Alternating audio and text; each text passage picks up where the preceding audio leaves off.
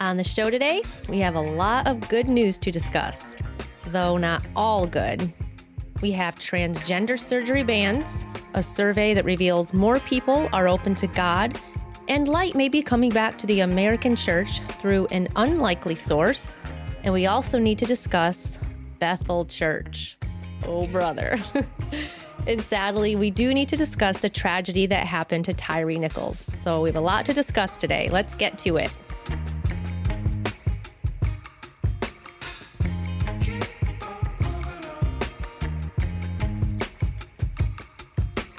This is Religionless Christianity. Welcome in, and thank you so much for being here with us. I am your host, Spencer. This is my lovely wife, Nikki. Hello. And don't let the name fool you. We say it every week, but if you're new here, we are not religionless, very religious people, very proud and happy Christians, but the world and this country increasingly seems to be less and less religious, far more secular.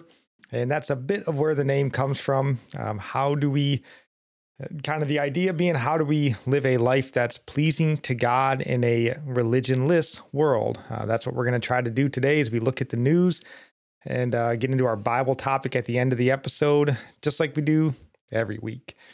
So before we dive into all of the news and the Bible topics, honey, is there anything you'd like to bring up, prayer requests, anything of that sort? Me and Spencer are getting baptized Sunday, and it's my birthday. Yeah, that's true. So we were baptized both as children. Well, I got baptized after we got married. I was still a child, I guess. Oh, okay. Yeah. Well, I was, in my teens and, not to mention that our beliefs have changed. We kind of fall into the more, Credo Baptist line of kind of adult baptism. But even aside from that, I don't really remember much about my baptism. And then looking back on my life, I'm like, I don't know how I'm really sold out. I was raised in a Christian home, always considered myself a Christian, but the lifestyle, there was no good fruit there by and large. So we just wanted to kind of start a clean slate, right, if you will. And I just have a more clear view of what the gospel is. So that's why I want to get baptized again. Yeah, and we certainly don't think it's a salvation issue. This is just make a bold statement for the Lord, right? We are commanded to be baptized. That is part of the Christian faith, but it's not a salvation issue. And so it's just something we wanted to do. And we're going to do that this weekend for Nikki's birthday. And it should be a good time. Also, please continue to pray for the young man, Connor, the Mormon missionary. I'm continuing to work on him. Not work on him, but speak to him and try to, get him to see, the truth of who Jesus is and, faith being our means of justification before the Lord and these sorts of things. And, gets a little bit of pushback. I sent him a new video that I haven't sent him before. It was kind of a testimony from a Mormon as he came out of Mormonism. So just pray that he would receive that. And then also, please continue to pray for William, the gentleman that got out of jail. He's not walking the road I would have preferred him to walk, but just, pray that God would change his heart, break off the bonds of addiction that have plagued him for so many years, and just keep those two in your prayers. We would certainly appreciate that. Now, let's go ahead and discuss our plugs here before we get into the news of the week. And you guys know that we are proud members of the Christian podcast community, have been for more than a year now, I think, or close to a year. And great place, 60 or so Christian podcasts. And I want to bring up here Andrew Rappaport, his Rap Report. So we co-hosted these last 3 episodes that he's done. One on justification and then 2 parts on sanctification. So those were pretty good episodes. Andrew's a very smart, godly man, and he was kind enough to let us go on there and co-host with them. It was a good time. So go give those a listen, subscribe to the Christian podcast community. You get 60 good sort of indie podcasters all in one feed. So it makes it really easy. Also, I mentioned the Homegrown Generation Conference. And I want to plug that again here. We'll have links in the show notes for that. I believe it's a multi-day sort of online homeschooling conference. I think it's only $35 to sign up.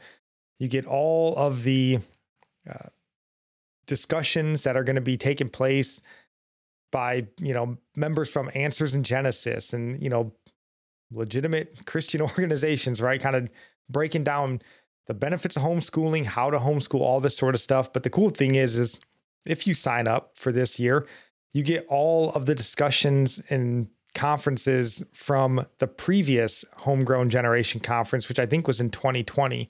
So you get a lot. I think it's like 40 to 60 hours worth of content that you get forever. So you don't have to sit down and just be locked in front of your screen for 4 days. You can watch it at your leisure whenever you want to, but a great place to just, if you are homeschooling, give you encouragement. And if you haven't yet made that decision, maybe this can help you make that decision, because if you've been here for any amount of time, we are advocates for homeschooling. I think that is the revolution that this country needs. Get your kids out of public school, get them home, train them up in the way they should go. And I think that's how we sort of get this nation back on track. So go follow that link, sign up. I think you'll be blessed. And then the last one here, you guys know how much we like Team Cardinal Contingency Solutions. And I saw this article here from the Gospel Coalition. Let me see if I can pull it up here. And it was titled 5 Ways Pastors Can Prepare Missionaries. And there's certainly good points here. They talk about engaging cultural assessment, but this is just from sort of, hey, you read the Bible, so you're learning about other cultures. Teach biblical interpretation, train disciple makers, model healthy ecclesiology, and then conduct missionary assessments. But this is more from the point of view of conduct assessments on your missionaries. And those are all good points, but it doesn't really tackle the issues of the foreign country that you're going to.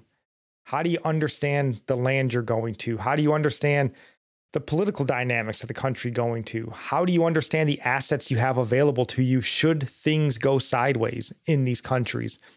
All very important things, as we've talked about on this show, with missionaries being arrested and countries falling into chaos and collapsing. I mean, there's a lot more involved in just wanting to go share the gospel. I mean, that's a great start. And if that's all you have, that's all you have, and it's good enough. But it doesn't need to be all you have. So reach out to Cardinal. Links will be in the show notes as always. And just see what they have to offer you. See what kind of information they can help, prepare your missionaries with. I think you'll be greatly pleased with what you get from them. So that is all right. We're not going to play the scary music this week because, as I mentioned, mostly good news this week. So we don't need the scary music. And also, we're not going to be discussing our assurance of salvation today. So normally that would have been our Bible topic. This is our 10th and final assurance of salvation. We're going to roll that back into next week because we do have a lot of church issues to discuss on the episode today. So we're just going to make that our Bible topic. Hopefully we'll get to our assurance of salvation next week, kind of finish that out. So as I mentioned, the news isn't bad enough to warrant our normal scary music and the trek through the valley of the shadow of death. I feel more like excited about doing the show because of it. Yes, traditionally when we put these notes together, I'm doing a lot of the work and writing and doing sorts of things, finding links. When we talked about Bethel Church, Nikki's eyes, bugged out of her head and she couldn't put down enough notes. So these are the topics that get Nikki going. It was still hard. It's still hard to hear it all. It is. And don't have all good news, right? The bad news we have today is horrifyingly bad news. So we do have some of that, but it is going to be surrounded mostly by good news. And I think even the stuff that we discuss on Bethel is good news to us. And so that's the way we're looking at it. So do you want to read, honey, as we get into the news here, this first headline? Utah bans sex change surgeries on kids, creates new requirements to prescribe hormone drugs. Yes, that is good That's news. good. Do you want to just read this little bit? Utah's Governor Spencer Cox signed a bill Saturday banning doctors from performing sex change surgeries on minors and creating new requirements for doctors to prescribe hormone blockers and cross-sex hormones to children with gender dysphoria. Yes. You can always trust a man named Spencer. And if we forgot to mention, if you're new here, my name is Spencer, and this is my lovely wife, Nikki. You can trust me. So yeah, this is good news. And the really great part about this law, it says in the article, individuals may also bring a malpractice lawsuit against providers for treatment they underwent as a minor if they no longer consent to the sex change. This is awesome. And we've talked about a bill like this that some members of our Congress, I think, had proposed months ago. And I think considering that most of these people that are kind of butchers, right? They have little conscience, I guess, if you want to call it that. Because if you had a conscience, it would preclude you from carving up children, I think. So since they don't have a conscience that we can, appeal to, I think hopefully this sort of uncertainty about their finances in the future might preclude them from even wanting to be involved in this practice at all. And I think we should hope so, because consider this. You do a gender reassignment surgery on a kid that's 16 years old, and by the time they're 28 and they realize, man, I really made a bad mistake here with this, and why didn't somebody stop me when I was just a child? This is to protect Now they can come back and go, hey man, you were a grown up. I was just a kid and you let me go through with this. Yeah, sue their pants off. And I'm down with that. Take everything from them. And I was just going to read some of this. I don't know if you can find it on there to those who are watching.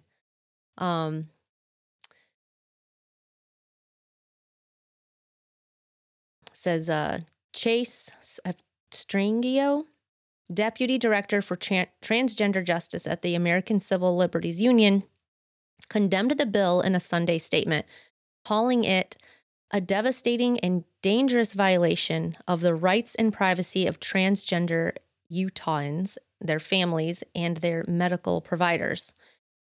Strangio said the ACLU would not stop fighting to defend trans individuals in Utah until each and every one of you can access the care you need. I just thought, nowhere does this imply that children and teens won't have care, that they're not going to have health care. Like, they first need to be diagnosed with gender dysphoria. That's all this is really saying. Like, they just need to have not that affirmation care. And I know this goes against the affirmation care, but we all know that is child abuse. Right. Well, the ACLU sucks. I don't know the last time I read a story we went, boy, thank goodness the ACLU is there. It's always this, fighting for, minorities to continue to abort their babies and continue to fight for children to have their genitals mutilated. Yeah, like, who needs the ACLU? So they stink. Not surprised that they would argue on the opposite side of this bill.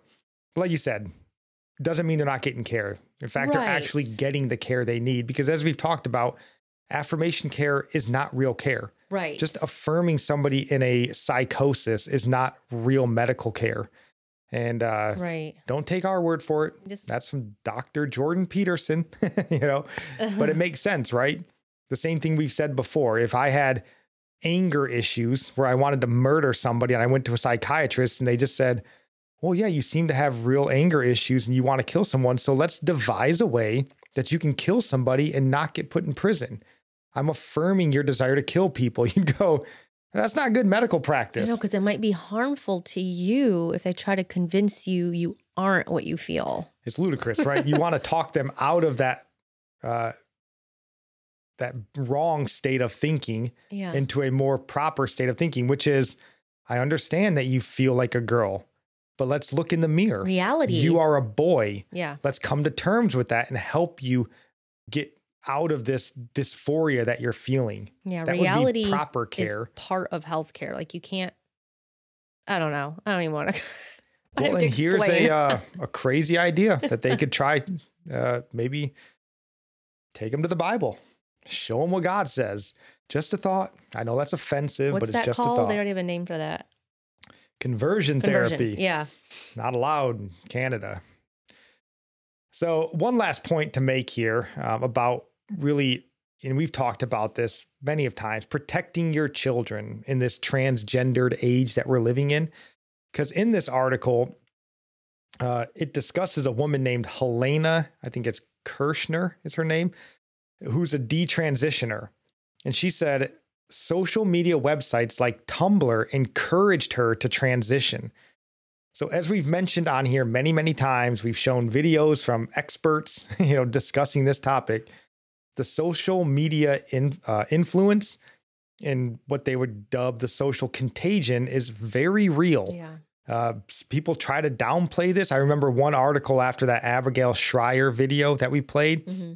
After that video came out, they were kind of trying to, fact check Abigail Schreier. And the way that they fact checked her was, well, we went and talked to kids that had transitioned and we asked them basically, were you socially pressured into transitioning? And the kids told us no.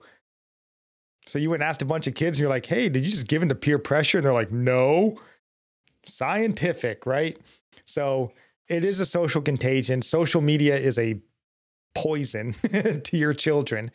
I think there was just an article about the U.S. Surgeon General, who's probably been wrong on a lot of things. But when he said this, I think he mentioned that we shouldn't allow our children access to social media until they're at least 13 years old, which we would consider too young. But even still, that's a good start. Yeah. Does that even mean like playing Roblox and stuff like that? Like, is that considered? No, I would say just traditional Like social public. media like Facebook and TikTok. And, I think places like TikTok are probably even worse. Twitter's probably even worse. I don't know what Tumblr is, I but don't either. probably bad as well if it's encouraging people to transition. So that's just a good point to remember here. Protect your children. And that starts by not allowing them free reign on the internet in general, but especially fight to keep them off of social media. It's a poison to those kids. So just a good positive news story. Poison to all of us. It's a poison to all of us, but we'd love to see other states follow suit with this. States like, Florida, Texas, Iowa, places like that seem like this is ripe for them. So love to see those other states sort of follow Utah's lead here. But one more good news story here, if you want to read this headline, honey. 44% of U.S. adults say aftermath of COVID-19 has made them more open to God. Yeah, that's good news. That is good news. And down here it says, the Barna Group released a report earlier this month based on a survey of 2,000 U.S. adults conducted whenever that found 44% of U.S. adults, I shouldn't say whatever, October 21st through the 31st of 2022, that found 44% of U.S. adults describe themselves as more open to God today than I was before the pandemic. At the time, the overwhelming majority of adults, 77%, say they believe in a higher power, while 74% indicate a desire to grow spiritually. Though the trajectory of Christian commitment in the U.S. has been on a downward scale, it says, and is in need of urgent interventions, our new data gave Christian leaders cause for hope. And I would agree with them. I think this is a good news story if we use it right, Yeah. because if they're searching for something, we have to be ready to receive them and provide them what they need. I mean, you have to see like this whole, the aftermath, all the things that are even still going on. I mean, it is God working in a way, and it's merciful. So people have time to consider death, that like, especially people who've taken it. and they're worried and they're thinking, I could die, just the crazy things that have been happening to people, the side effects. And so it is, God works through all things, even the bad things. Like his mercy is there to wake, he's waking people up through this. No, it is good to point to, to remind people of death. I remember an article that I think maybe we talked about before where someone kind of lamented that cemeteries had been removed from churches because cemeteries at churches was always a reminder as you walked into church on Sunday that this life is temporary. And, I don't think many Christians nowadays really ponder eternity enough and that death is coming for all of us. So things like a pandemic can certainly shake people out of our comfort and think, boy, I don't think enough about what might happen if I die. So it is good that more people are looking for. But as we get into our church topic, we'll kind of discuss this point further. But good news, we just have to make sure that we're using this properly, pointing them to places properly. So a couple of good news stories there. But as we roll on through the news, there was really only one big news story, and it's continued to dominate from last week into this week. And that was the unfortunate death of Tyree Nichols. And I believe this happened on January 7th is when the actual incident occurred, but it broke late last week and we just weren't prepared to discuss it last week. We wanted to give it time for stuff to flush out and really wrap our arms around what had happened. So that's why we didn't discuss it last week, but we do want to take some time out to discuss it. So, Tyree Nichols, if I'm sure you're tracking it, if you're watching the news at all, which is funny enough, which is why Nikki's a good test case and why amongst all the reasons I love having her here, one of the great reasons why she's here is because there's probably a lot of people like Nikki out there that just aren't engaged in the news. So I bring this story up and she's like, who's Tyree Nichols? I'm like, yep, I got to remember, like, she's not watching the news all the time. She's not combing social media like I am. I was gonna say, I didn't even see the story like on Facebook. Like, I don't even really see a lot of news stories being shared anymore. That's good. And I don't know if it's just being censored or whatever, but I used to see news stories a lot. That's how I'd find out about them. But it's good. It's a good test case on this sort of stuff. So, again, if you're unfamiliar, Tyree Nichols, he was this young man who was kind of accosted, run up on, it seems like, by the Memphis police. And as far as I gather, we don't really know the reasons yet that this was done. And he was basically beaten to death by these police officers and what looks like a really egregious, abuse of power, misuse of policing, just gang activity. It was horrifying to watch. And I did watch the entire video. Yeah. I didn't want to watch it. I tried to talk myself out of it, but I figured if we're going to talk about it, you need to see the video. I listened to enough people discuss it, but you have to kind of watch it for yourself. And it is gut wrenching to watch something like this happen to a young man, just brutalized the way that he was. And, it makes you think. How young was he? I believe he was 29. So he was not an old man, and to watch him get ripped out of his car and it's, as they're beating on him and I think at one point he looks up and he's like, hey man, like you guys are going like really far. Like he's trying to tell them like, dude, relax a little bit. But they just go crazy. And, pepper spraying him in the face when he's already like wicked levels that these cops were going to. And it just makes you think like, what in that situation is he supposed to do? He's, besides really get beat to death. That's the only option he has, because if he strikes back to save his life, he gets a felony for assaulting a police officer. Right. If he runs for his life, he's fleeing police officers. So the only option he's left with is just lay here, be pepper sprayed and beat until I die, which ultimately what happened to him. So it's a horrifying video.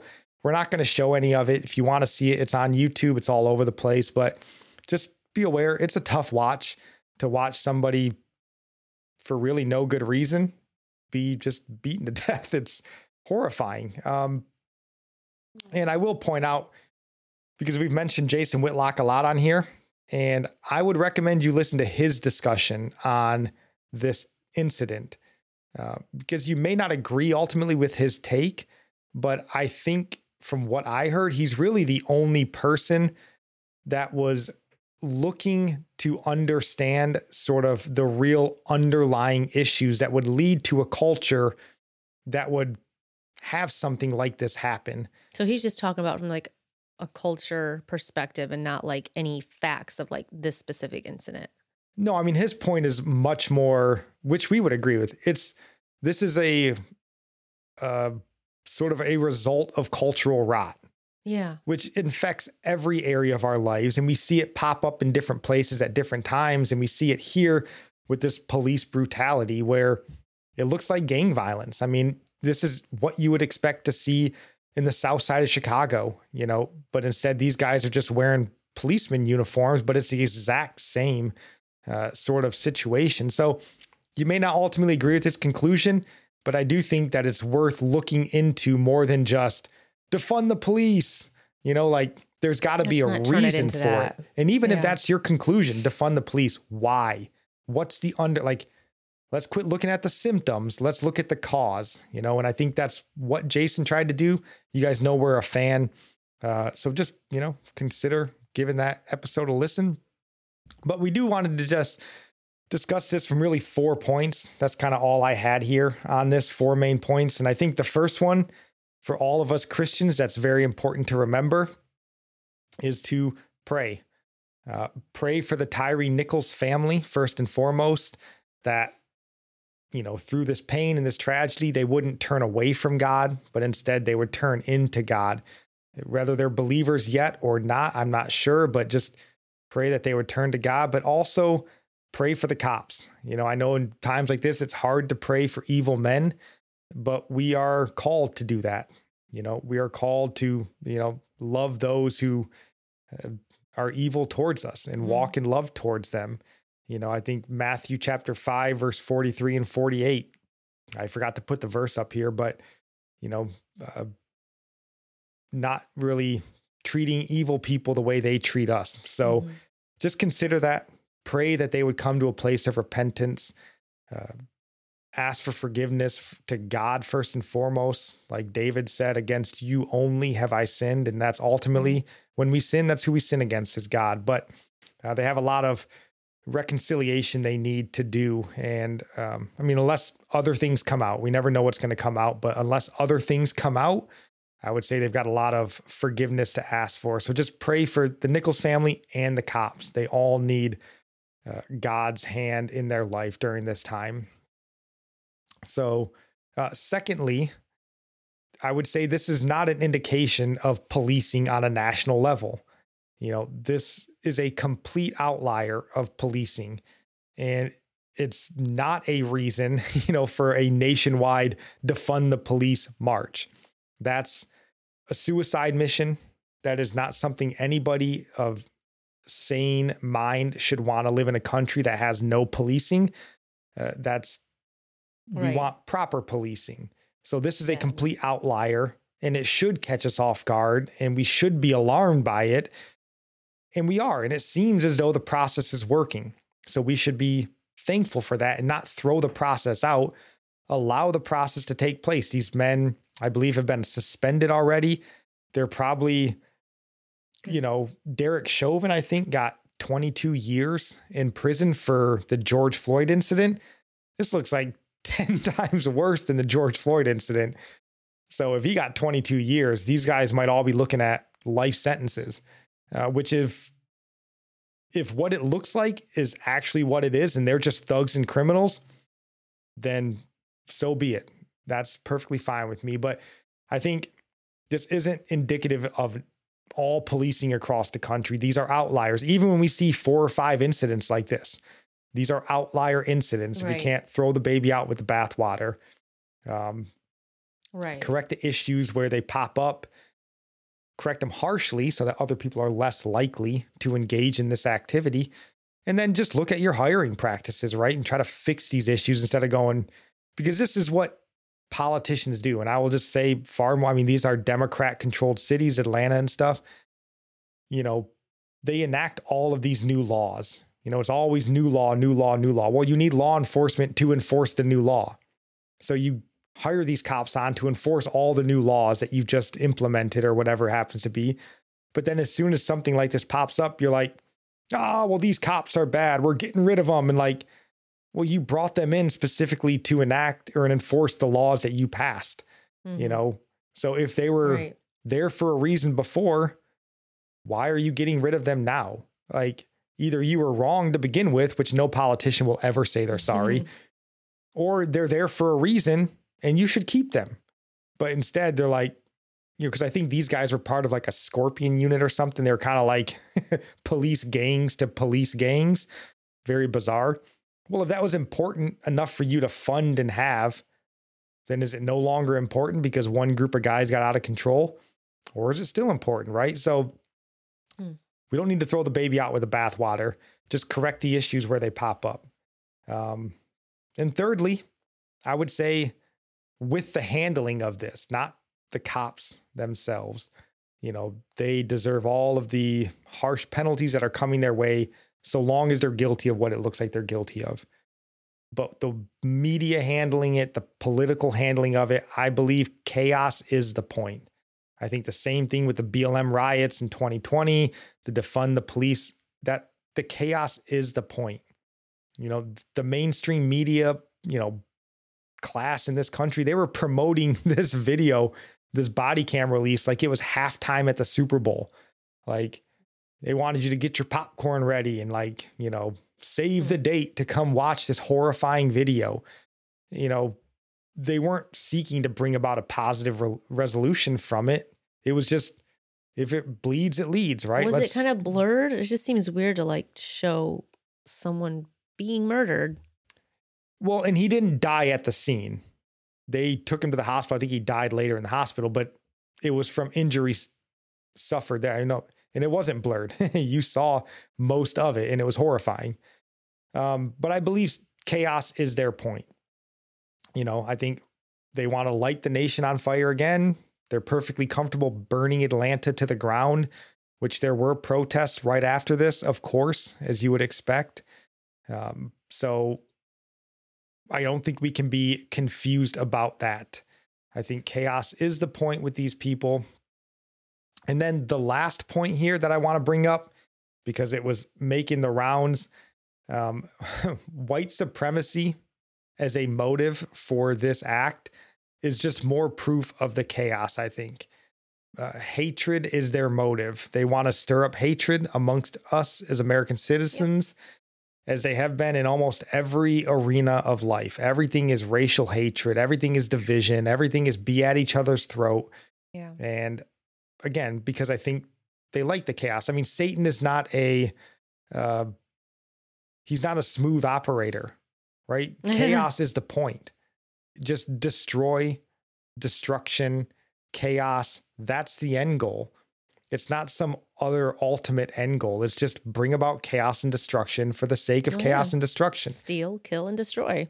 Yeah, that's his goal. That's what he does. Steal, kill, and destroy. And, only in a country that's really run by Satan's children and his marketers are Satan's children, it seems. Only in that country can 5 black men beat to death another black man, and it's white supremacists' fault. It doesn't make any sense, right? It's senseless. But again, sadly, this is being capitalized on. And sadly, I think even more so is it's being capitalized on by a lot in the pulpit. And if you've been on any social media or whatever, you've probably seen a lot of it. People who really have no business being in the pulpit are using this sort of racial hatred, stoking up hate and anger amongst their congregation. And, further evidence of that is, I think, Al Sharpton was brought into Tyree Nichols' funeral. You don't drag Al Sharpton out of the crypt for any reason other than to stir up racial hatred in the nation. So just sad, racial division, encouraging people towards racial hatred and that sort of stuff is no solution. right? That's not going to solve any problem in this country. The word of God is the only solution. The word of God is the only antidote to racial strife. And that's why I'm wearing my Galatians 3:28 shirt. We are all one in Christ Jesus. That's what we need to remember at times like these, especially when Satan's children are really trying to prod us to be at each other's throats. As we've said on here before, we need to remember it's us versus them, not left versus right, or Democrat versus Republican, or white versus black. Right. It's us versus those who seek to oppose authority over us. That's what we need to remember. And I think that's what they're doing, right? Divide and conquer. It's always the game plan. Yep. So You can't forget it. do you have any last thoughts on Tyree Nichols? Awful story, No, I just want to know why, but we don't know yet. No, and again, stuff may come out. It might take a while. And just again, be in prayer. I know it's hard to pray for people, especially when you think they've done something wrong or they're people that don't deserve our prayer. We have to remember that while we were yet sinners, Christ died for us, just the same as them. And as much as we may be angry at people in this life, we have to remember hell is eternal. We don't want anybody to go to hell for eternity. No matter how bad or how evil they look now, we want everybody to give their life to Christ. And the same goes for these officers. So just be in prayer for them. But so you have anything else on just news topics in general before we roll into our Bible discussion here? Nope. Good news all around. Bad news with Tyree Nichols, but let's not go crazy with it. So as we mentioned in the open here, we're going to push our final assurance of salvation to next week. So 10 assurances of salvation. We're on number 10. And we do want to get to it because after that, we're going to start discussing sin in a more thoughtful way. That's what we're going to try to do. But for today's Bible topic, we just want to focus on the church. We want to focus on the church more broadly. And then we want to focus specifically on Bethel Church. So if you guys thought I did a lot of talking during the Tyree Nichols news story, well, Nikki's going to have her chance during the Bethel discussion. There was smoke coming off her keyboard when she was typing. So he's always exaggerating about me. Well, one of the points that I wanted to mention, or one of the points that George Barna from that survey that we mentioned about the 44% that are wanting to come to God after the COVID crisis. One of the points that they brought up there, it says, our data show the church has real work to do to bridge the gap or to bridge the trust gap for people who are spiritual, but not religious. So that's one of the things he notes in there that we need to actually do some hard work on. Bridge that gap of trust from people that are spiritual, but not religious. And part of the reason that I thought this was worth discussing today is many may be moving away from the church or really looking for spirituality away from the Christian church because so many have been making a mockery of the Christian church or Christianity in general. Many who claim the mantle of Christian or wear the label of Christianity have really made a mockery of the Christian faith. And Christianity, again, as we have seen it yet again in the aftermath of the Tyree Nichols incident, in many places, people that wear that label of Christianity seem to serve only as like an arm of the Democrat political machine or the grievance politics industry, and it can work the other way as well, of trying to push Republican, ideology from the pulpit. It just tends to be the Democrat platform is typically far more anti-Christ or explicitly anti-Christ in a lot of the positions that they hold. But that isn't Christianity, right? That sort of nonsense from the pulpit, but it's what a lot of people see from the pulpit. And, we have people who we would consider unqualified people really playing the role of pastor that are up there sort of fomenting this race hatred, these victimhood mentalities. And, on top of that, at the same time, you have the LGBTQ infiltration that's taking place in the churches. And here again, you've got people that are playing pastor, again, unqualified. And what they show the world of Christianity is sexual immorality. That's their calling card, right? They've taken the rainbow and they've replaced that for the cross, right? They've replaced the cross with the rainbow, and that's the predominant symbol that they're showing to the unbelievers. That's how people choose a church now, is like, what's their political stance? Are they supporting, the things I support politically, or the LGBTQ stuff? Like, these are the issues. These are the things people, how they search for a church based on just that. They're not even like really concerned about deeper doctrine matters, No. And that's why you see, so many churches nowadays, we welcome everybody, or like everybody is welcome here. And, these sorts of things, like they're kind of just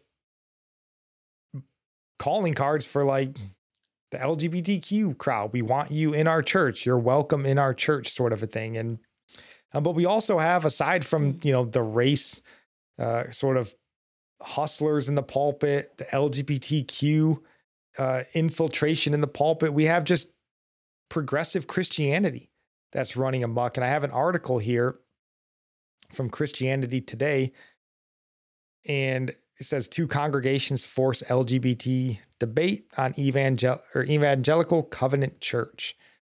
And in this article, it says, where is it? Not sure, but it says Dan Collison is one of the pastors mentioned in here, who is of this progressive Christian crowd, the inclusivity crowd. And, we just found out recently, Andy Stanley, right? You can throw into this crowd as well here, the inclusivity progressive Christian camp. These guys, they won't even adhere to the Bible that they claim to be preaching from. So if the pastor doesn't think the Bible's worth following, right, that the God who the Bible is explaining is worth adhering to, then why would these unbelievers that are seeking religion? I don't know. I think people think they can get to heaven just by going to a church, and it's got to be one they're comfortable in. Yeah, that's if they don't just think, well, I'm good enough and I'll get there because I'm not as bad as that guy, which is not saving faith in any way. But this Dan Collison gentleman in this article, he was a bishop of a church that was rightfully, in my opinion, expelled from the evangelical covenant churches, from their whole denomination. And they were expelled for hosting same-sex couples, ordaining homosexuals. But in the article, he's quoted as saying, and I think this kind of underlines the progressive Christian crowd, he said, ultimately, it becomes a question of what is love about and what is inclusion about? So what is love about? What is inclusion about? Not what is God about? What is scripture about? Well, I know what love is in the Bible. Like, if you love me, obey my commands. Right. But now it's about inclusion, and now it's about redefining love. These are the predominant issues that are governing these progressive Christian churches. So in case Dan Collison's watching this and he's never read Ephesians chapter 5, I have Ephesians chapter 5, verse 3 here. But among you, there must not be even a hint of sexual immorality or of any kind of impurity or of greed, because these are improper for God's holy people. Not even a hint. Not even a hint. And so a hint is a very small amount, but when you build your entire church off of nothing but hints that become the whole, that ain't good. I think the Apostle Paul might have words to say about that. So right. Not good. Yeah, I was going to read section here if you for it real quick.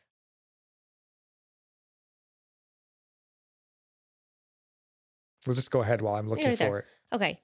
Quest pastor Gail Song Bantam said on Facebook that the decision to force removal was intentionally disruptive, but that's necessary to shift a culture. She says, my life's call has always been about shifting existing cultures toward greater diversity and possibility.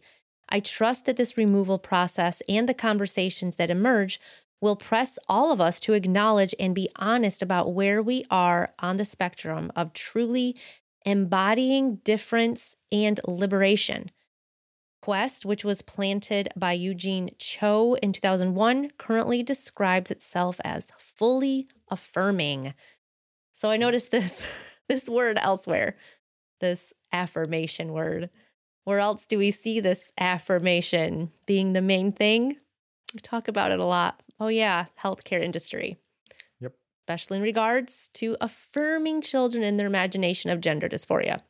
So affirmation and liberation. So affirm people in their freedom to sin. Freedom to sin.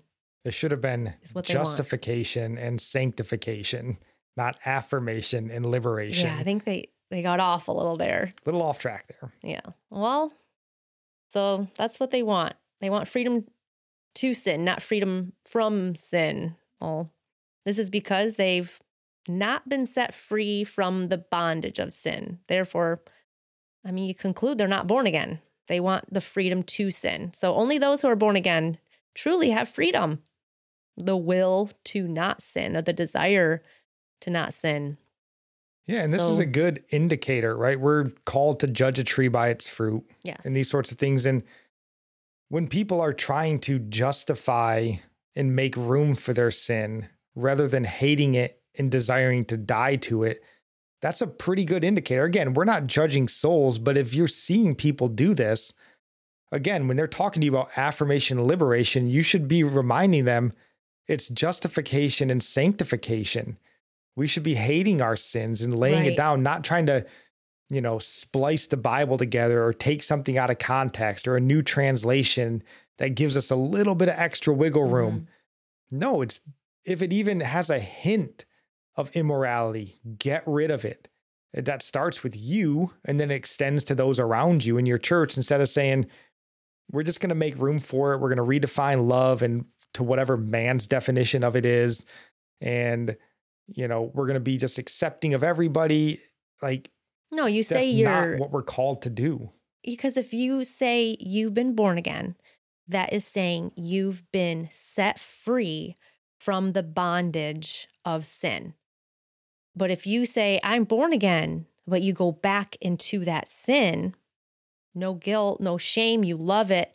Jesus said a dog returns to its vomit. That fits perfectly. So people who want to stay in their sin but say, I'm free, I have free will. No, you don't. You don't have free will when you're in bondage to sin. Either you're free or you're not. Like saying free will, you're free from what? What are you free from? So either you are, whom the Son sets free is free, and you will live. You will follow Jesus. You will hear his voice. You recognize it. You follow it. Yeah. Simple. I mean, that's a easy sign of the Spirit living in you. Do you hate sin? Are you actively wanting to rid yourself of the sins that afflict you? It doesn't mean you rid them overnight, but are you working? Are you being sanctified in that process instead of just going, I like this one. It's my identity. Will you accept it in your church? Good. Now I'm a member of the Episcopal church. Why identify as something that Jesus died for you to be set free from? Right. So, and I say all of this, bring out all these different churches and lump them all in together to make this point, because I saw this point on Twitter and I really liked it.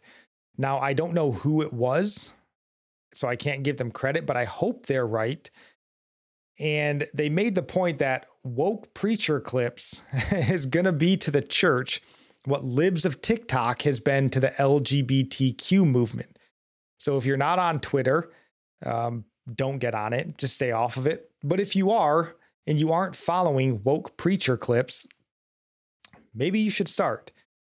Because they do basically nothing but expose the race baiting, the LGBTQ, the, inclusion insanity that's so pervasive in the church. And they just expose it clip after clip after clip. And, hopefully, like this person on Twitter mentioned, that in light of revealing these heretics, that can allow us to really come to grips with just how rampant heretical preaching is in the church today. Libs of TikTok, if you haven't seen that or you haven't been aware of it, it's really, I think, been the catalyst to a lot of things, like this law in Utah kind of being passed. I think Libs of TikTok had a lot to do in getting laws like this passed. Once we started to see with our own eyes the real level of sort of sexual depravity that's being pushed on our children, I think people finally had their eyes open and they've started to demand change, which I think has been great. And hopefully, we're going to start to see this same sort of thing happen with the church, because we have so many heretics in the pulpit. I hope so. Gosh, that does give you some hope, because it's a lot of issues we talk about. I mean, that's why we're called religionless Christianity. Yeah. And I think, I don't know if you notice it when you're just in it, because these churches are full of people that are clapping along. And I don't think you really realize it necessarily until maybe it's shown to you at a different level or from a different angle. And you realize like, yeah, that's not proper preaching. Like that's just politics. That's all they're preaching to me is just now, not all of them, but again, hopefully some of them are going to see this and start removing themselves from this sort of thing. So, I think maybe, my hope is Woke Preacher Clips is going to start shining this light more and more. Maybe a new Puritan movement can kind of take over this country. I think it's what's needed, so we can get to a place where this 77% of spiritual and looking, these sort of people, that when they go to a church, they can actually find a church that points them to the true God instead of playing off their fears or really leading them into deeper sin and deeper alienation from God. Because James tells us that not many are called to be teachers. Right. But instead, we've got a church on every corner, 2 or 3 on every street, just filled with people that probably have no business being there. And that just leads other people into really getting alienated from God in a lot of ways where they think they're getting close to him. In fact, they're really getting a lot of roadblocks put in front of them by these heretical preachers. So I think this is good news. If you're on Twitter, go give Woke Preacher Clips a follow and, start sharing it and start pointing out what's wrong with what these preachers are talking. I mean, when you get up in your pulpit on a Sunday morning, it should be the word of God. Yeah. It should be the word of God. Why do people come to your church? Are they there to hear a motivational speech or political, or are they hungry for the word of God? Yeah. Like if your sermon on a Sunday is white supremacy led to Tyree Nichols' death, that's not a biblical I don't want sermon. churches, I don't want this taking over. That's what church becomes for people. And It's is really for weird. a lot of people. And again, even some of these churches, you might say, well, they're outliers too. But there's a lot of them. And even still, we need to rid ourselves of them. And I think Woke Preacher Clips, for all the problems of social media, Libs of TikTok has been great to expose the sexual depravity. I think Woke Preacher Clips is great for exposing the heresy in the church. And yeah, just, we got to bring it to light. We got to speak out against it, point it out to your friends and family. Hey, here's what this guy's saying. And it's not right. What he's speaking is a heresy, or it's just flat out incorrect, or he's completely off base. He's misusing scripture, whatever happens to be. There's so much wrong that we do feel like we're always pointing at what's wrong. But because there is so much wrong, you have to warn. You have to be a watchman. You got to warn people. No, for sure. And so we wanted to make that point with those stories. And that was kind of the church broadly. You know, I think there's light being shined on the church, and I think that's a good thing. Yeah. I think exposing heresy can actually help purify the American church, which we sadly need. Yeah. So that's It's going necessary. from the broad church, and we want to narrow this down and focus on one particular church for the time we have remaining. Though I would say they're better labeled as a sort of Christian, or like a movement in the church rather than just a Christian church. And that's Yeah. Bethel Church. You know, Bethel is bigger than a church, though it is a mega church.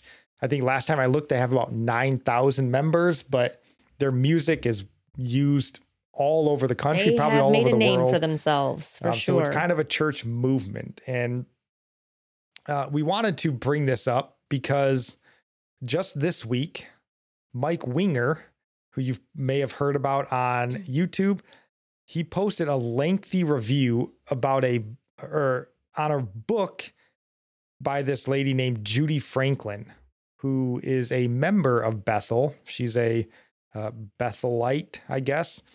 And the book is called Physics of Heaven. And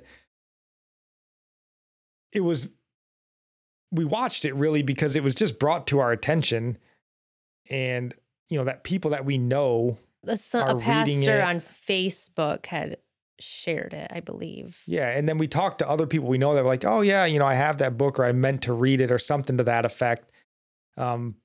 So we wanted to, you know, oddly enough, watch this video.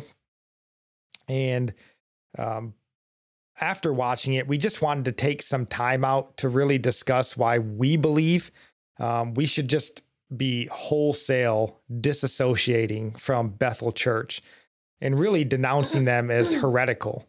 You know, again, exposing and shining that light on them for what they are and what they teach. I think that would be very important in our country. Yeah, I remember hearing people's testimonies even a few years ago who were a part of their, their holy, what is it called? The School of Ministry. The School of Supernatural Ministry. Yeah. There's been people who come out of it and talk about how it's not right.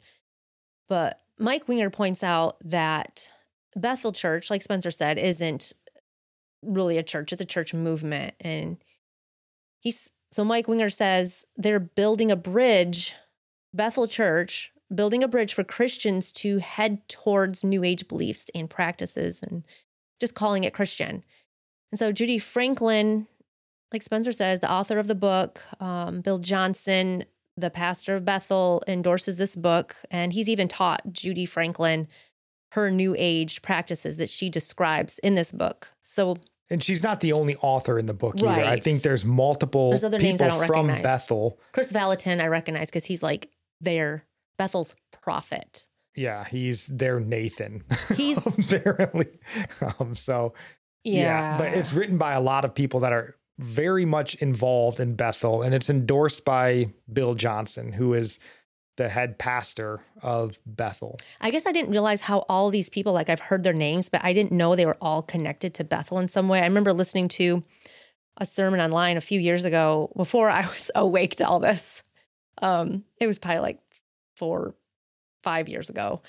Someone sent me, a good person to listen to, Chris Valentin, in the sermon, if it was a sermon or just at a conference, I don't know what it was, but he was talking about how like women equal rights, liberation, and how Jesus began the women's liberation movement in scripture. And I'm looking back now, I'm like, wow, I didn't realize where he was going with that, I guess. Speaking on kooky things brought about, one of the woke preacher clips, I just throw this out here before we get back to Bethel. They highlighted that, what was it? Christian nationalism started in the Garden of Gethsemane. So make that work. Oh my gosh. Anywho, that's just a side note if you want to follow woke preacher clips. But anyway. Yeah, so it's a very much endorsed by Bethel Church book. Yes. So we know it's, you could say at the end of this, run from Bethel, like they're all like-minded. The main scripture that Mike Winger brought up, and I think maybe the whole book might be centered around, they use Jeremiah 15:19, which reads, "Therefore, thus says the Lord, if you return, then I will bring you back. You shall stand before me. If you take out the precious from the worthless," some versions say vile. So if you take out the precious from the worthless, that's the main thing there. "You shall be as my mouth. Let them return to you, but you must not return to them." So taking out this precious from the worthless. So Judy is quoted in the book saying, "I decided to examine New Age thought and practice for anything precious that might be extracted from the worthless." Yeah, So, not good. Yeah, so they teach that those powerful practices, they think, there's power in them, but it's supposed to be ours. So they teach that those practices belonged to us believers, or even in the Old Testament, to God's people first. And then we need to reclaim them as ours and use them to tap into the power that God has for us. It's really weird. So they claim that even the early apostles did not operate in all the power that God had available for them. Really strange. Yeah, if only they would have gone to Bethel School of Supernatural Ministry, then Peter would have really had an anointing. Yeah, it goes along with the things they say, like God is showing us a new thing. They always speak that kind of stuff. God's doing a new thing, a new fresh wind, words like that. God's doing stuff. He's speaking a new word this season. Yeah. No, close your ears to that. So they idolize God's power. Like they want it and to use it for themselves. So they want to be like God is what this comes down to. It's like they don't even bother praying to God as Jesus taught us. Like they're not dependent upon God hearing their prayers as their heavenly Father. So they're not even acting like children of God. They just want that power, and they think that they got to seek it out instead of just simply asking God for, not for power, but, things in life that you're dealing with. Like, God hears your prayers. He wants to take care of you. So, yeah, it's like they don't want just God to be God and care for his people. It's like, I want to be Moses. Yeah. Specifically, we even watched a Bethel video, and they had a rod, like Aaron's rod, and they're like striking it on the ground because they were going to end racism with this all strike. Holding it like a bunch of them. You're not Moses. Thou shalt not pass about racism. Like it will not come into our absolute lunacy. It was kind of comical, but it's sad. So they're kind of obsessed with searching out how to experience power and attribute it to God or Christianity. So Mike Winger makes the point that they are really just discontent in their spiritual life unless they are operating in this supposed power that we got to seek out. So he warns his listeners that whenever you hear, like I said, I agree with this, you hear that something is new, that God is now revealing, he says it's a red flag. I've always thought that too. It's weird. Yeah, it's always a red flag when you ever hear a new move, a new fresh whatever. And he explains it at length in this, and most people that probably discuss Bethel, like it's literally just whatever they make up in the moment. They say it's a new whatever, and then they just say it's by God, and everyone's supposed to just go, oh, okay, I guess, yeah, God's, making people drunk in the Spirit now. We never saw that. And, they're high on the Holy Spirit. Okay, I guess that's a new thing now. God said it. So there it is. We're all high on the Spirit now. This is all we were ever exposed to. Like we used to kind of believe some of this, not all of it, but we've had these weird experiences like the high in the Holy Spirit. Not that we were, having an experience, but the people around us were doing stuff to try to have this experience. Well, and it's good that it was always like unsettling. Yeah, like, it was. What is everyone doing There here? was one, That's if you weird. haven't heard of John Crowder, maybe brought him up before, but that's the guy who came to my friend's church, and she invited us because it was like, he was the speaker there for a couple days doing some kind of conference. And it was a tiny church too. So it was kind of funny that he came there. But yeah, he was doing the pass in the Holy Spirit joint. I was pregnant with the boys. We're like, what are we doing? Is this in the Bible? I know. We're like, what? Nope. It's in his mind, which means it's from God somehow. Yeah. So that was weird. And that was almost 16 years ago. But yeah, you just don't know what you don't know. You don't know if something, I mean, we weren't into the word so much to really like test it. I think so many people are like where we were. So I can't, if that's all they've grown up in, they just need to read the Bible. They hopefully. Right. It's certainly not an accusation against the Right. people that are going. It's an encouragement to like, this is not something you're supposed to be doing. Please seek out the word of God and some sound biblical teaching and come to a sure understanding of what you're involved in right now. Yeah, because I was unaware of what pagan practices were, to even compare it, to even say if it was pagan or not. So Judy Franklin teaches classes on how to take trips to heaven. And then she says to pray, you have to pray that God would sanctify your imagination. So they say it is your imagination, but God sanctifies it. So whatever you're imagining, God is in control of it. So you just have to trust, no matter how silly the imagination is, God is sanctifying it. So you have to trust it's a vision. So she wrote in the book her visit to heaven, and it was wacky. Like, you're like, this is not a visit. I'm sorry, this is not a vision.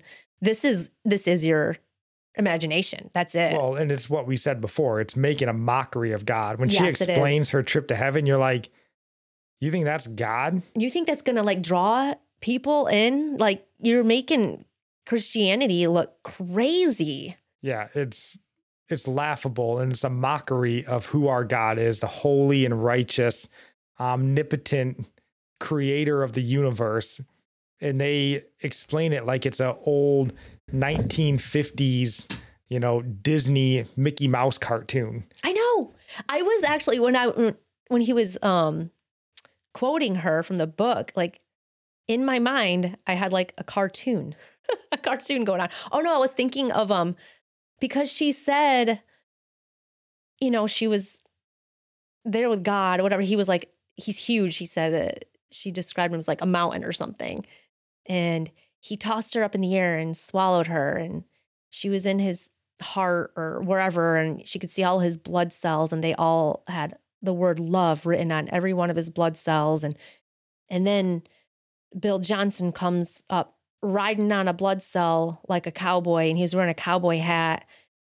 And then they like went through the throat of God so they could hear his voice. Like, sounds insane. And all I could think of was that show, The Magic School Bus, where they actually like shrink down and they can go inside people's bodies and see blood cells. Yeah, it made me think of like, if you've seen the video game Cuphead, it's made like the old 1950s cartoon, and that's the way I'm picturing it. But again, she's an old lady, and that's her imagination. It's not really from God. So it makes sense that an old cartoon is what would come to her mind. Ridiculous. And then he even says in there how she described in the book that she had hesitation and thought, how silly is this?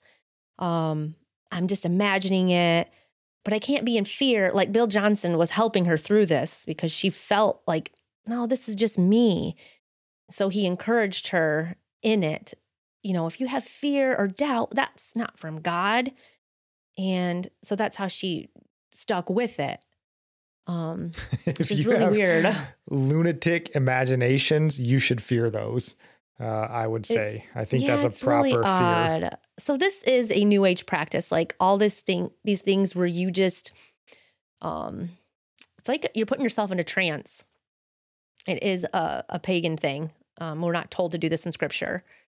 So you don't lay down and just close your eyes and use your imagination, imagine yourself and with God, and then saying, God gave me a vision. That's the thing. They're saying this is a vision from God. Right. And I think even in one of them, they talk about in their school, they teach them like, just close your eyes and think about Jesus and, what's he doing now? And they're like, oh, and somehow Jesus is dancing with every one of them.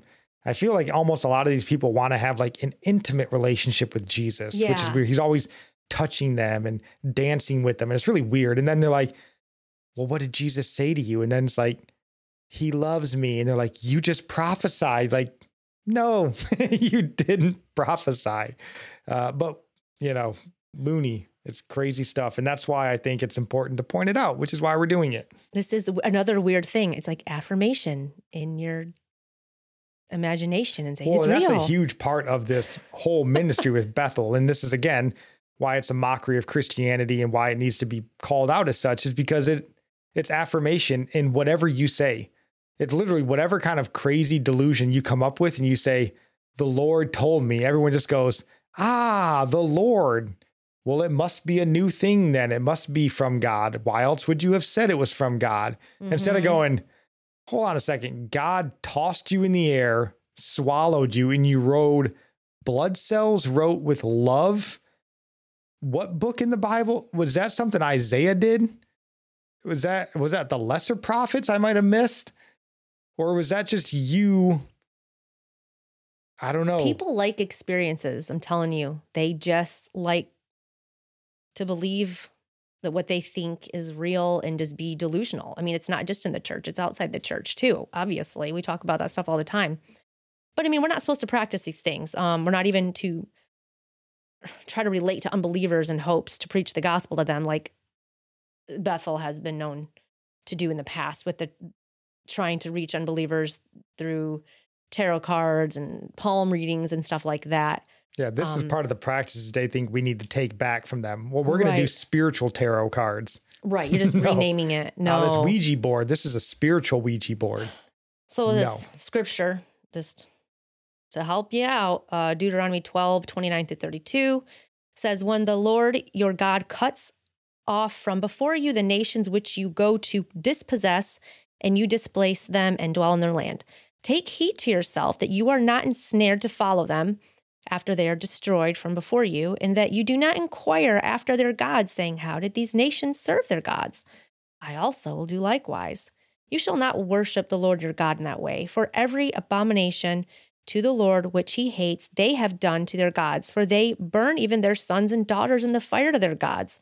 Whatever I command you, be careful to observe it. You shall not add to it nor take away from it. So we are not to tempt the Lord. Yeah. And another point worth mentioning, the Old Testament is still for us today. It's still part of the Bible. Deuteronomy is still relevant to us today.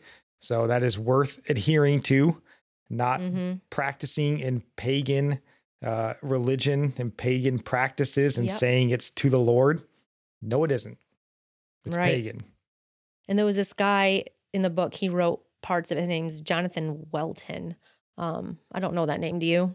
I've never heard of it, but he is a Bethelite, I believe. Yeah, I think they all are. So he has this weird logic he talks about there being, if there's a counterfeit, then there's something real in that counterfeit. And you have to study the counterfeit to find the truth in it. So this goes back to that verse, to extract the precious from the worthless. So go and these pagan practices, I'm just going to quote here. I typed all this out that he said. It's really weird. So just with all this talk about counterfeit and authentic, he says, by now you may be scratching your head, hoping for examples. The best examples I have that I've found are in the New Age movement. They have been trafficking in the church's stolen goods for a long time.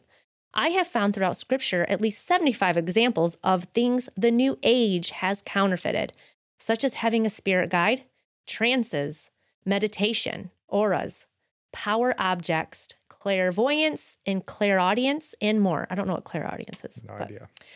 And he says, these actually belong to the church and have cleverly been repackaged. When you see a counterfeit, don't shrink back in fear, but let this cry rise in your heart. That is mine and I want it back. And I just think, in my mind, I'm thinking of Gollum from Lord of the Rings, like, my precious. Yeah, I went to New Orleans and saw a shrunken head, and I thought, I'm taking that back for Christ. Like, there's something precious in that. I'm going to shrink heads. I don't know. I just thought, that's really scary. Like, to say that's mine and I want it back. I don't know where your mind is going to go. Like, what are you going to do? Like, you see things like in the bookstore, there's like crystals and there's like all the New Age stuff right next to the Christian section.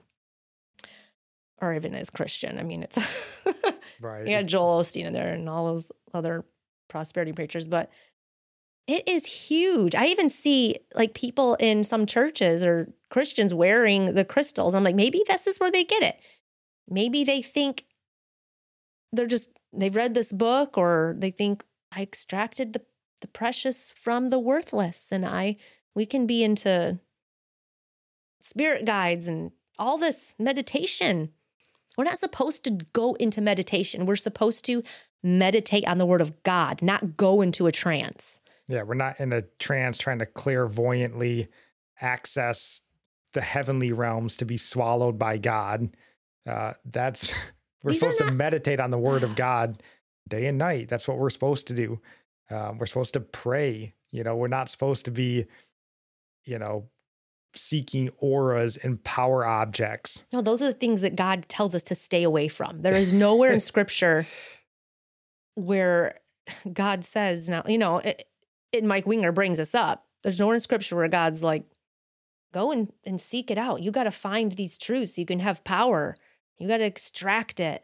Like, I wonder if he's thinking about like the Ark of the Covenant where they had like Aaron's rod in there. And like, well, if Aaron's rod was in the Ark, I can wear a crystal and claim it for, I don't know what kind of. I'm sure they bring it up in the book. Who knows where it's from, but. But anyway, this whole thing with Judy Franklin, how she was afraid that she was being deceived going into these practices. She was afraid that she could become deceived and that Satan could snatch her away or steal her away. And so he's just telling her, no, it's impossible for you to be deceived. Satan can't steal you away. Like, just giving her permission. You can go into this and God's going to protect you. You can go in and get out the good from the evil or whatever, and nothing bad's going to happen. Which is silly because we just got done talking about a whole bunch of churches that are exposed on woke preacher clips where we would say people are deceived every day on race issues, on sexual immorality issues, the progressive church and inclusion, diversity, all that stuff is deception. It's happening every day. Christians can be deceived. And Mike Winger brought up some verses here of the possibility of being deceived. So 2 Corinthians 11:4, or starting in 11:3, sorry. But I fear lest somehow, as the serpent deceived Eve by his craftiness, so your minds may be corrupted from the simplicity that is in Christ. For if he who comes preaches another Jesus whom we have not preached, or if you receive a different spirit which you have not received, or a different gospel which you have not accepted, you may well put up with it. And Galatians 4:11, actually not 4:11, starting in 8. I didn't fix that. Yeah, it's interesting. Eve was perfect and sinless, and she was deceived. Yeah. Yet somehow we are above all that. I would say no. So Galatians 4, starting in verse 8. But then, indeed, when you did not know God, you served those by which by nature are not God's. But now after you have known God, or rather are known by God, how is it that you turn again to the weak and beggarly elements to which you desire again to be in bondage? You observe days and months and seasons and years. I'm afraid for you, lest I have labored for you in vain. Sounds like they might have been deceived there a little bit and needed correction, which again is why we're pointing this out, because those at Bethel, we would say, have been deceived and need correction. I mean, Paul says, imitate me. Yeah, we are imitating him in warning others. And that's fine. Imitate him, in godliness too. But this time we're in, it's especially because of social media. I mean, it's so easy to deceive people these days. Well, and the danger is more people can be deceived because they can see more of it, but also more people can see the deception going on and hopefully start clearing some of that out. So it's kind of a give and take there, a little bit, the blessing and the curse of the internet and the social media age that we live in. Mm-hmm. So, and that's why we're trying to highlight it like Mike Winger did. And the video is great. Go watch it. It's 2 hours long, super in-depth breakdown of this book. And even when I first heard about it, they were like, it's the physics of heaven. I was like, why? How does somebody know what the physics of heaven are? The Bible doesn't explain the physics of heaven. Quantum mysticism. And that's what he keeps pointing to, is it's mysticism. So it's he quantum speaks mysticism. on that. We don't need to get into all that. So that's more like the physics part. And he calls out I can't remember the guy's name they had on there who was whatever his title is. I don't know. He's supposedly a physicist. But he isn't, but he's not, what he claims. But so the whole book unravels because they try to back up their point of view with this guy, and it turns out, no, it's lie. Right. So the whole book, and again, even that physics of heaven, right, is like, hey, I'm going to tell you what the physics of heaven are because God told me. You're just supposed to go, oh, well, if God told you, well, then let's hear it. Wow, that sounds zany and weird, but it must be true. Instead of going, what? What verse are you pointing to the physics of heaven? People like this stuff. They say the crazier, the more wild it is, the more they dive right into it. They're like anything that's other people are skeptical over. They think, well, they're just in fear. Well, like they say in the book, you're just in fear. Just dive in and trust God. You're not going to be deceived. Maybe that fear is Holy Spirit discernment. I know, and you right? should listen to it. So that alone, the book alone is kooky enough for you to run from Bethel. But I did want to just give a little bit more on Bill Johnson specifically in sort of these heretical teachings from Bethel. And this isn't all new. This is old long, been exposed. But, I just have a few of these points here. And the first one is a common teaching really among many, and not just Bill Johnson, but the Word of Faith, the health and wealth camps. And Bill Johnson, speaking on God healing, he said, how can God choose not to heal someone when he already purchased their healing? There are no deficiencies on his end. Neither the covenant is deficient, nor his compassion or promises. All lack is on our end of the equation. And two main problems with this teaching. First, simply not scriptural. Jesus didn't need anyone's faith to perform miracles or healings.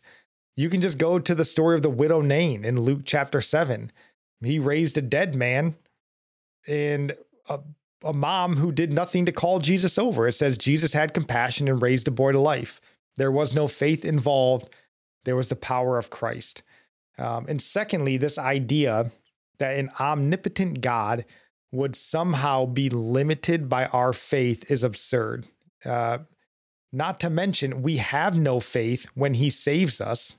So our lack of faith doesn't stop us from being saved. He gives us the required faith to save us. We have a God who can speak the cosmos into existence, hold it all together, but unless you believe really, really hard, well, he's just powerless to help you. It's really just nonsense. And then thirdly, and this might be the worst part, and this goes to all of the stuff at Bethel, it's terrible to tell people when they're really in need of help or they're really in need of health that God would help them, but they just don't have enough faith. Boy, God really wants to do something for you, but you're just getting in the way of it.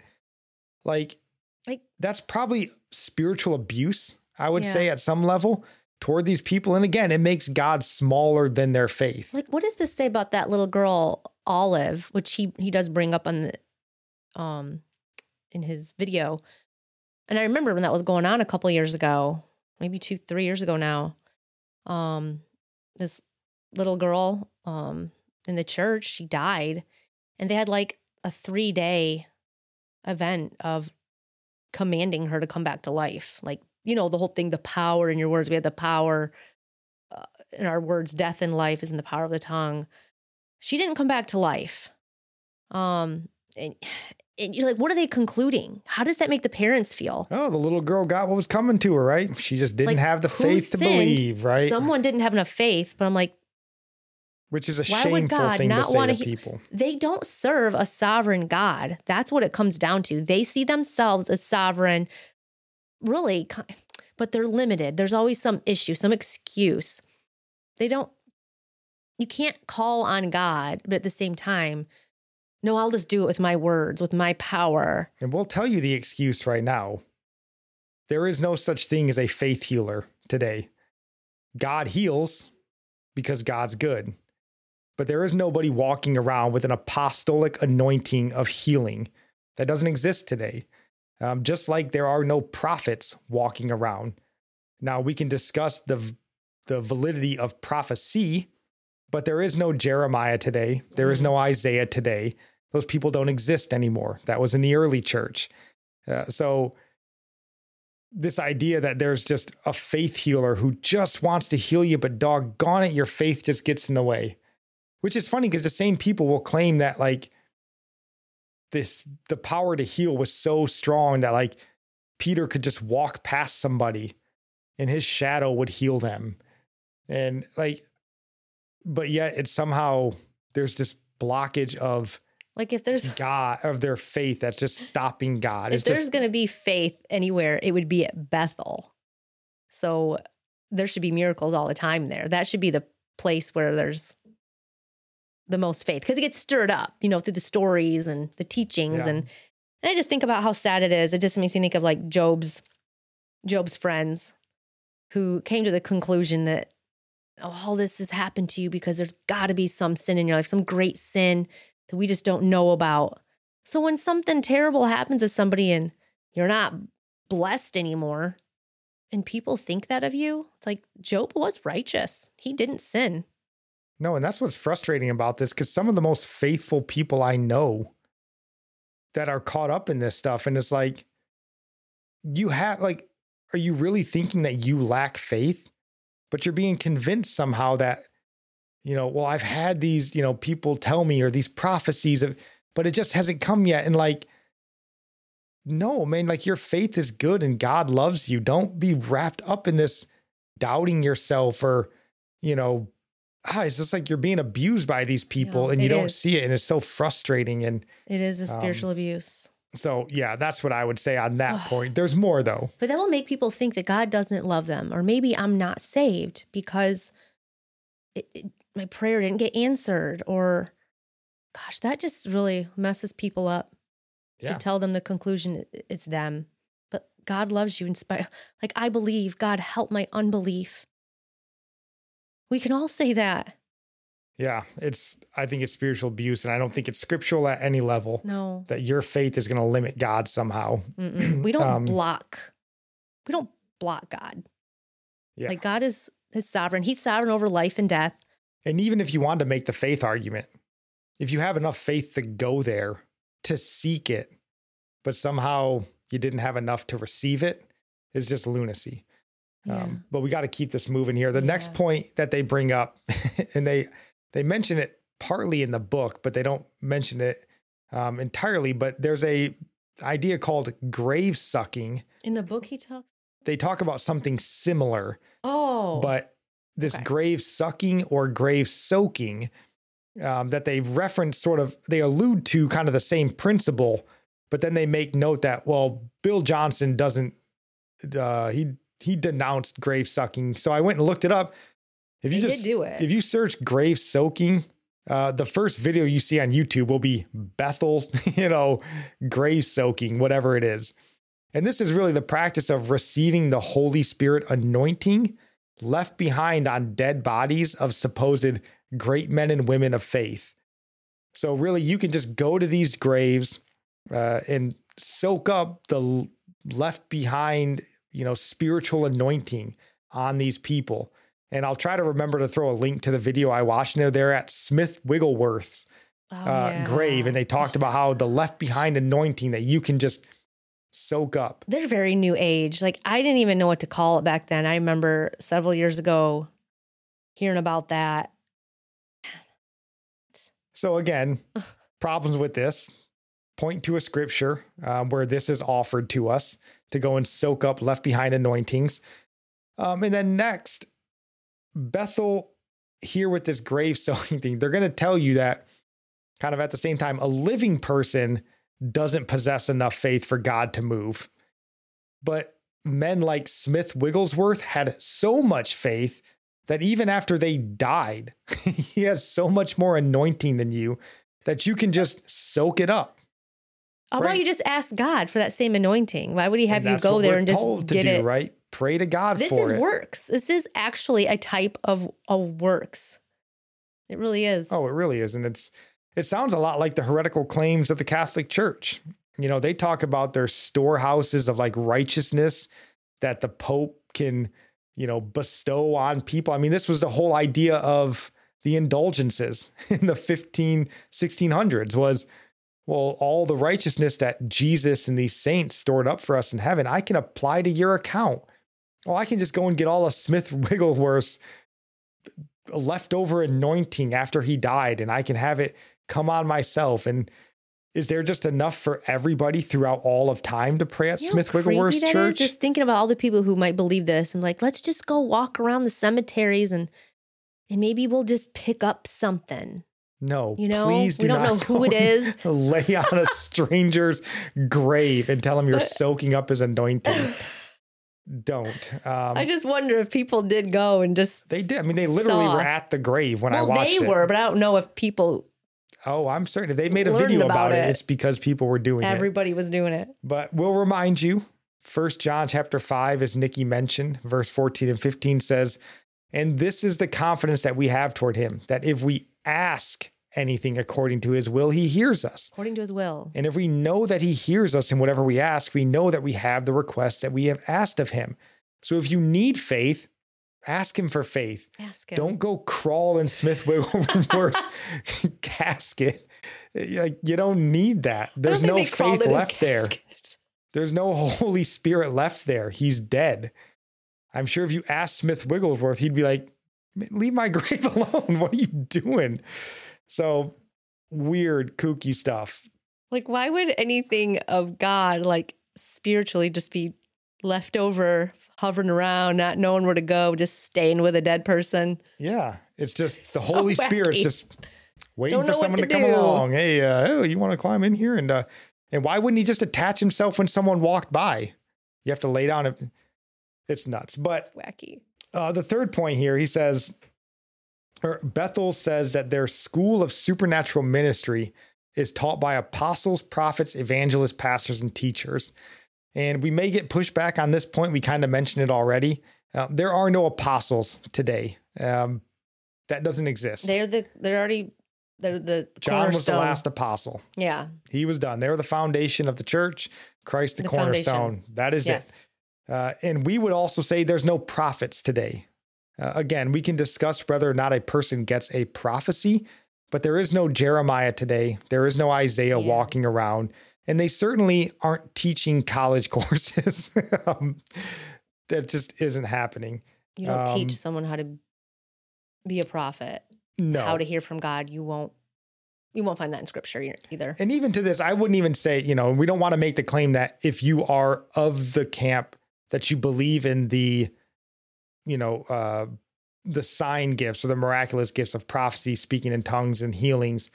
We're not even claiming that that's heretical like Bethel.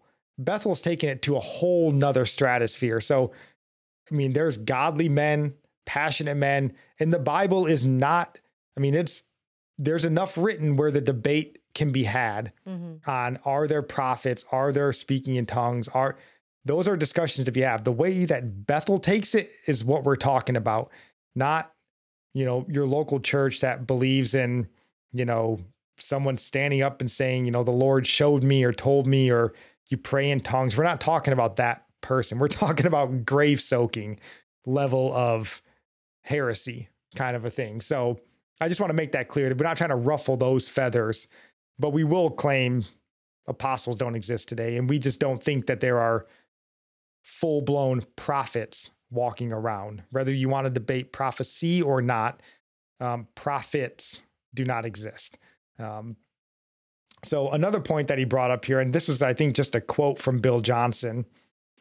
He says, and this is kind of long, but he says, I knew a man who would know people's secret sins the moment he laid eyes on them. From what I know, this was not a gifting he wanted or sought after.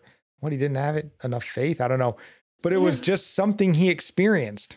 It was a testament to the character of this man that he was also one of the best lovers of people I've ever known. I know quite a few people who, from a young age, saw into the spiritual realm like you and I see into the physical realm. They see angels and demons constantly without actively looking for them. I don't know about you, but until a couple of years ago, this was different to how I experienced the supernatural. I've never seen someone's secret sin written across their forehead. Until a couple of years ago, I had never seen demons and angels flitting about, going about their business. Just going about their business. I've never fallen into a trance, and I've yet to be supernaturally transported anywhere. Spiritual gifts manifest differently for different people, and there are those out there who have very unique manifestations of spiritual gifts and very unique relationships with God as a result. No, he didn't. He might have met a man who said this to him. I would disagree that the man was actually being truthful in what he was saying. No, and I wouldn't say that's a gift from God. I even know people who have said the same thing. They may not say sin, but they'll not like secret sins, but they might know just something about their past. Maybe it could be called a secret sin. I don't know. They just didn't term it that way. But it was something like what he described here. I know people, at least 2 people in the past 5 years, who have said the same thing, and that is not a gift from God. It's not. You're not going to find that spiritual gifting from the Holy Spirit in the Bible, that you have a gift to see secret sins. And no. So yeah, point to where in the Bible, I suppose, that it says that we get this gift from the Spirit. And then I guess maybe there's a discussion, but we have not read about the secret sin on the forehead gift in the Bible. Same thing can go for spiritual transportation. Where is that listed as a gift that we can receive from the Holy Spirit? And, again, if you can point us to a verse, I guess then it's worth a discussion. But to me, this sounds like the mysticism. This sounds like witchcraft at best. If you are doing this sort of thing, it's witchcraft at best, that quantum mysticism, not Christian faith. So, just wanted to point that out, and I think these people are all around Bill Johnson. They surround themselves with people. And again, if you say it and you tell them it's from God, well, then that's it. That settles it. The man said he saw everyone's secret sin on their forehead and it was a gift from God he never asked for. No. You can't question it. It's from God. I don't like it. I thought there's a third person I know. They're all women. Told me something about somebody else that was a secret. That guy's he's a woman beater. He beats his wife. She's never met him. She just sees his picture on Facebook. Yeah. And I'm like, gossip is a sin? Listed in the Bible. Then you confront him. You don't tell me about it. He's not. He's not, though. We know him. So the one last point here that I wanted to bring up on Bethel and Bill Johnson, you could add all the stuff from this book and all the heavenly visits the Bill Johnsons of the world claim to have. You can lump all of that in, I think, with the heretical teachings.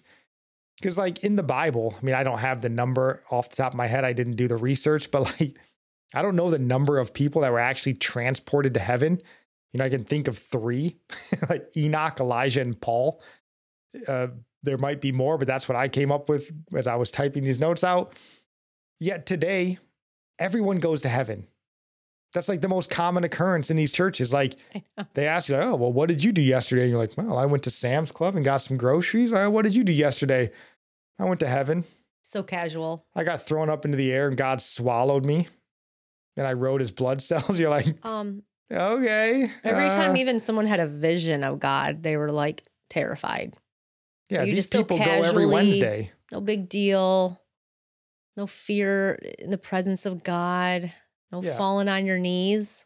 Paul, maybe the greatest Christian to ever live, went one time to heaven and then he wouldn't even speak about it. And yet Bill Johnson, these types of people, they apparently just go to heaven all the time. They brag about it. They got timeshares in heaven that they've rented out. Like, this is nonsense, and it shames the name of our God. And I'll say it's the same thing with, the people like we've talked about before, Jesse Duplantis. He talks about like God's just a chatty Cathy. He's just always yapping. And Jesse Duplantis' ear, Jesse can barely get a word in edgewise because God's just yapping. And that's an embarrassment to God.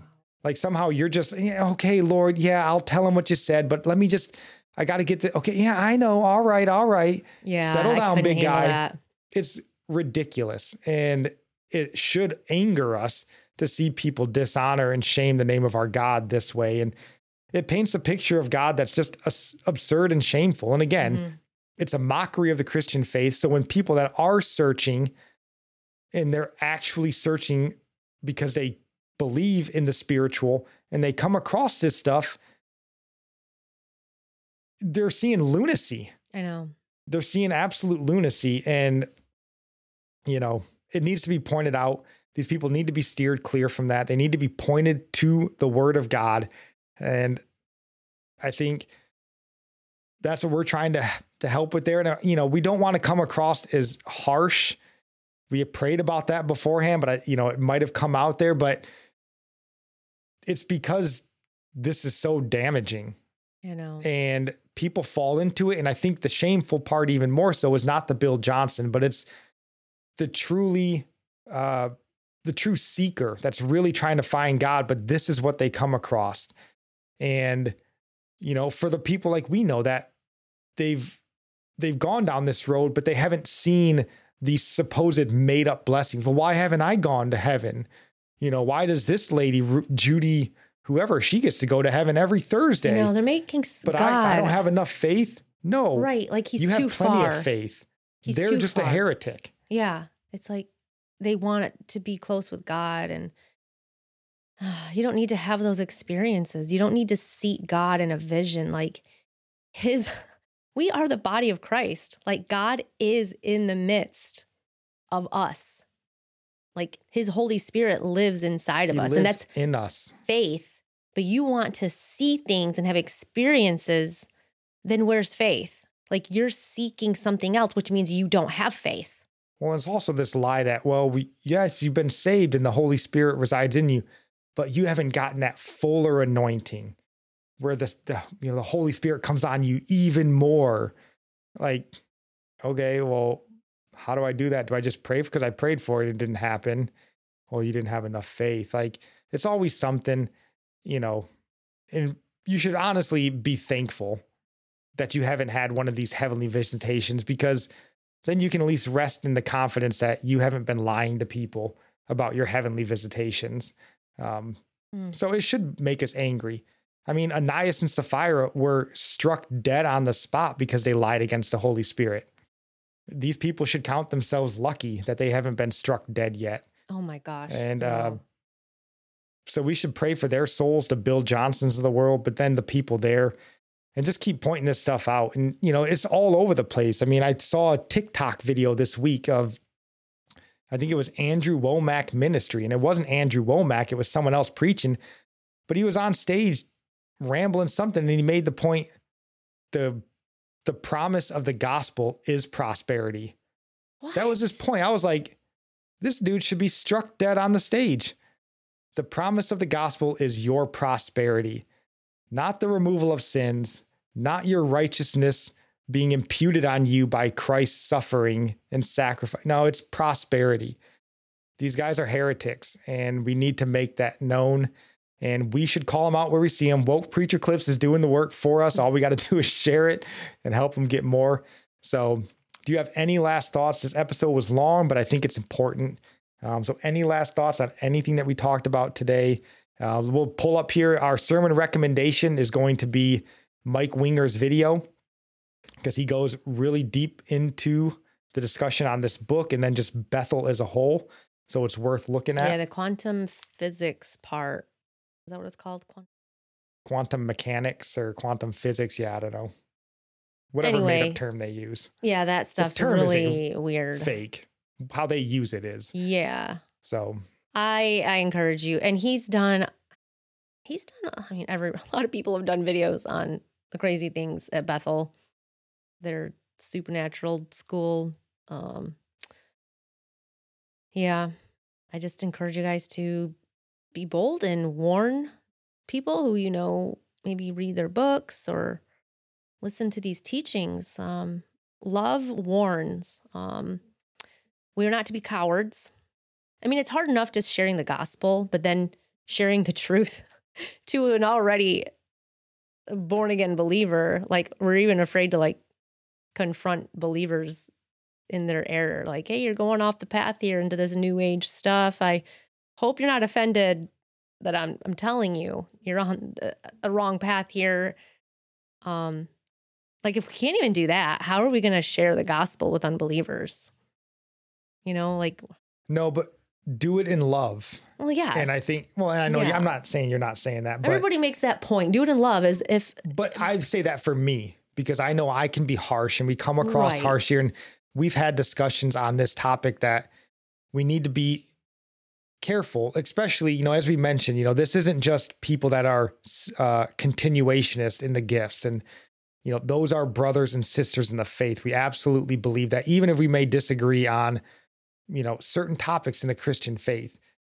But I would even say for some of these that go into the extremes, like the Bethel, walk in love, no one comes out of this stuff when you're just beating them over the head with the club or the Bible. They're not going to come out of it. I wish someone would have shown us, I don't know when I don't know. I just thank Nobody God that pointed it out to me. No, we talk Jesse Duplantis. I think we just slowly realized. We were coming out of it, but going to a Jesse Duplantis meeting and watching that in person. A faith healer. I was like, I've never seen something so absurd and that makes me angry at the same time like this. I was like, what is this? This is no way this is spiritual or godly, I should say. It may be spiritual, but it ain't God. No. As far as I'm concerned. So yeah, walk in love, but shine this light. And like Nikki said, don't be afraid to do it. And there's a lot more of these people, a lot more of these churches, a lot more of this teaching besides just Bill Johnson, and it needs to be exposed. And Paul would do it if he was here today. And we should be imitators of him as he is an imitator of Christ. So don't be afraid to do that. But that is all we got for you guys. We will be back on Monday with our daily devotionals. Please come and check those out if you haven't already. And then next week, we will see if we can get to our assurances of salvation. And that's all we got. God bless.